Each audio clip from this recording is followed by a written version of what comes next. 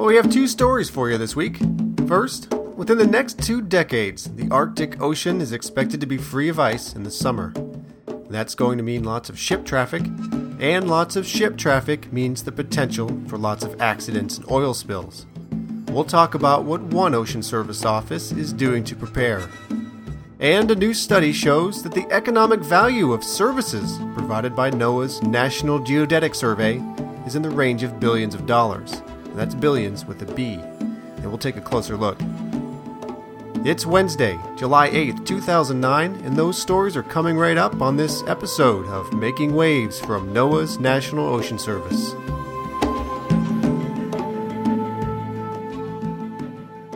As I just mentioned, within the next 2 decades, scientists estimate that the Arctic Ocean is going to be free of multi-year ice in the summer. This total summer ice out is going to mean lots of new commercial traffic, from oil tankers to container ships to tourist cruises. And it's also expected to lead to a flurry of oil and gas exploration. But while most people may be thinking about the economic opportunities that are opening up as the ice thaws, one office, the NOS Office of Response and Restoration, is thinking about something else entirely. They're thinking about what all this new traffic in this very remote area of the world will mean in terms of the risk of accidents, collisions, and oil spills.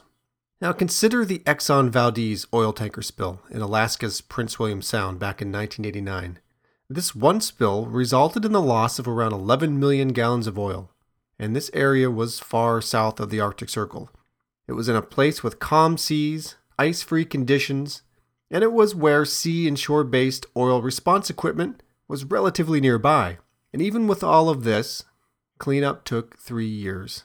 And today, 20 years later, the environment and communities in the area are still recovering. And now consider what conditions are going to be like in the Arctic Circle. Unpredictable ice conditions, moving ice flows, unsettled weather, and erratic wave patterns are just a few of the things that are going to make the journey treacherous for a lot of vessels. And since the Arctic is much more remote and undeveloped than most other regions of the world, vessels crossing the area are going to have little or no emergency response infrastructure or support if they get into trouble. And given that there's no nearby support services for salvage and emergency response, even a minor breakdown could lead to a big spill. And there'll be no nearby search and rescue teams, of course, so if ships collide with floating ice or other vessels, they're likely going to have to wait a really long time for help to arrive. And finally, on shore, things aren't expected to be much better. Shoreline erosion and the melting of permafrost are going to dramatically affect the stability and safety of communities in the Arctic region. Oil pipelines and other infrastructure that are located in permafrost are going to destabilize as the area warms up, and this, too, is going to increase the risk of spills. So to address all of these factors, the Office of Response and Restoration is working with the University of New Hampshire's Coastal Response Research Center, along with partners from Norway, the University of Alaska, the Prince William Sound Oil Spill Recovery Institute, and the University of Rhode Island.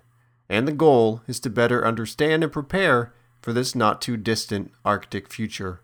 Now, this work is also part of a larger joint program with industry to improve response capabilities and contingency plans for responding to Arctic spills. Now, it's a work in progress and it's going to take years, but the Office of Response and Restoration has already identified key areas to focus on as part of a broad Arctic preparedness and response strategy. We're going to talk about just a few of those now. Now, one of the big ticket items will be to put in place a better response capability in the region. Now, right now, response assets would have to come from Anchorage in the lower 48 states, and that would equate to days or even weeks to get to the scene of a spill. And since it's such a vast area and it's so remote, the office is also looking at alternative response measures, like using dispersants to break up and sink the oil before it does more damage, or even burning the oil in place to prevent it from spreading and damaging a bigger area. So there's going to be lots of research going on to figure out how to best deal with oil spills in such remote places. Another task high on the list is to understand more about the environment in the Arctic Ocean and how this is going to impact spills. So the problem is that while we know some things about oil behavior in cold water, We need to know more about how oil behaves in sea ice as it freezes and thaws. So Response and Restoration is beginning the process of conducting research with partners at University of New Hampshire to figure out what types of technologies will work best to tackle spills in the region. And unlike in the lower 48 and Alaska, where spill responders have detailed models, maps, and guidelines to tackle spills and help restore the environment, we just don't have this information for the Arctic. So NOAA is also focusing on gathering more data about what biological resources, what plants and animals are most at risk, and where those plants and animals are located. And finally, researchers are working to develop better models to predict what might happen to pollutants in oil in such an extreme cold environment. And this, of course, will be critical information for emergency responders. Well, that's just a sample of what's going on in the Office of Response and Restoration in terms of preparing for our future Arctic. And you'll find a companion online story with lots of helpful links about these efforts, and that's in the features section of the NOS website. And you'll find that at oceanservice.noaa.gov. And learn more about the activities of the Office of Response and Restoration at response.restoration.noaa.gov.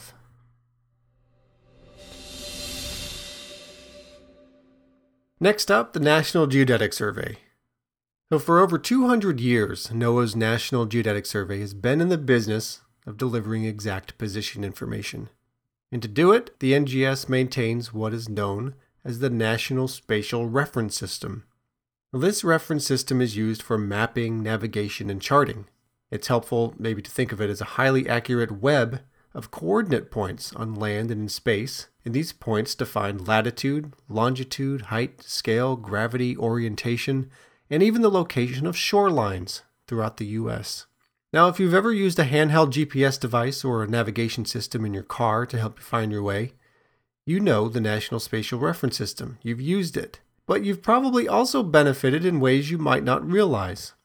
National Spatial Reference System's collection of over 1.5 million positioning points and 1,300 continuously operating reference stations are critical components for transportation, for navigation, and for communication systems.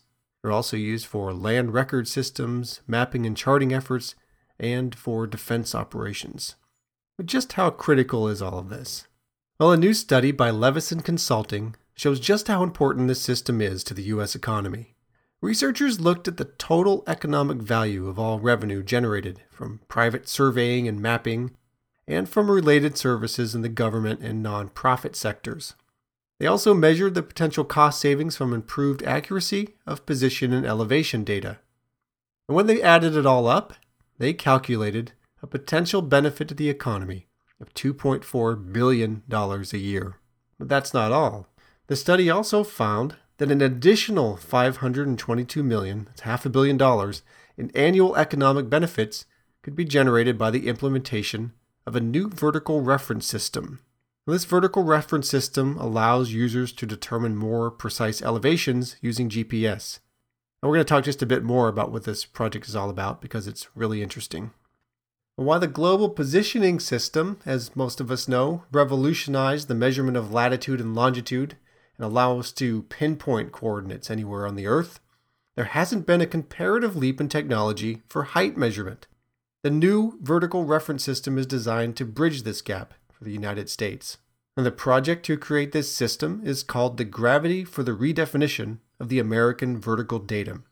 Now, GPS height measurements today aren't very accurate because the system uses a very simple model of sea level to calculate height. But once completed, the new NGS model will permit fast and accurate height measurements within an accuracy range of just 2 centimeters throughout the U.S. And this new model will be incorporated into future GPS receivers. Project managers say that this will be costly up front, but it's going to be a lot cheaper in the long term since it will virtually eliminate the need for people to gauge heights by hand using traditional land-based survey technology. Improved elevation data will have broad benefits, including improved floodplain mapping. These improvements could guide the placement of building structures and highways, help establish public safety requirements, and help determine locations of levees and evacuation routes. In fact, approximately $240 million in costs could be saved annually just through improved floodplain management. And that's just a taste of what's in the new study. There's a lot more to it, and you can read the entire document online and get a quick one-page overview of the study at www.ngs.noaa.gov. And I should add, there's also an online companion story on the Ocean Service site, and you'll find that in the weekly news section of oceanservice.noaa.gov. And oceanservice.noaa.gov is where you go to read the latest news and information about the National Ocean Service. It's where you get news about our ocean, and it's where you get this podcast. So head on over to oceanservice.noaa.gov, and that's all for this week. And now we're going to bring in the ocean. This is Making Waves from NOAA's National Ocean Service. We'll be back in a couple of weeks.